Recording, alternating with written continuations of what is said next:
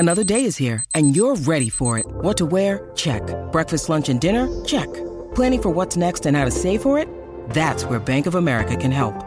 For your financial to-dos, Bank of America has experts ready to help get you closer to your goals. Get started at one of our local financial centers or 24/7 in our mobile banking app. Find a location near you at bankofamerica.com/talktous. What would you like the power to do? Mobile banking requires downloading the app and is only available for select devices. Message and data rates may apply. Bank of America N.A., member FDIC. SEN Sport Update. G'day, it's Sam Fantasia with the latest in sport, all thanks to car sales, everything you auto know. Brisbane's confirmed they're open to exploring a trade for midfielder Reece Matheson if an official request came through.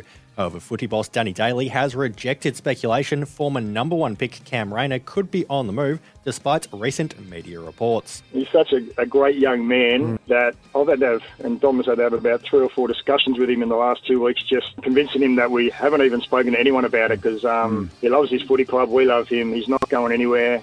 Collingwood pair Braden Maynard and Patrick Lipinski have both undergone shoulder surgery to repair issues they carried throughout the season. Both players required a reconstruction and will begin pre-season in December on modified programs.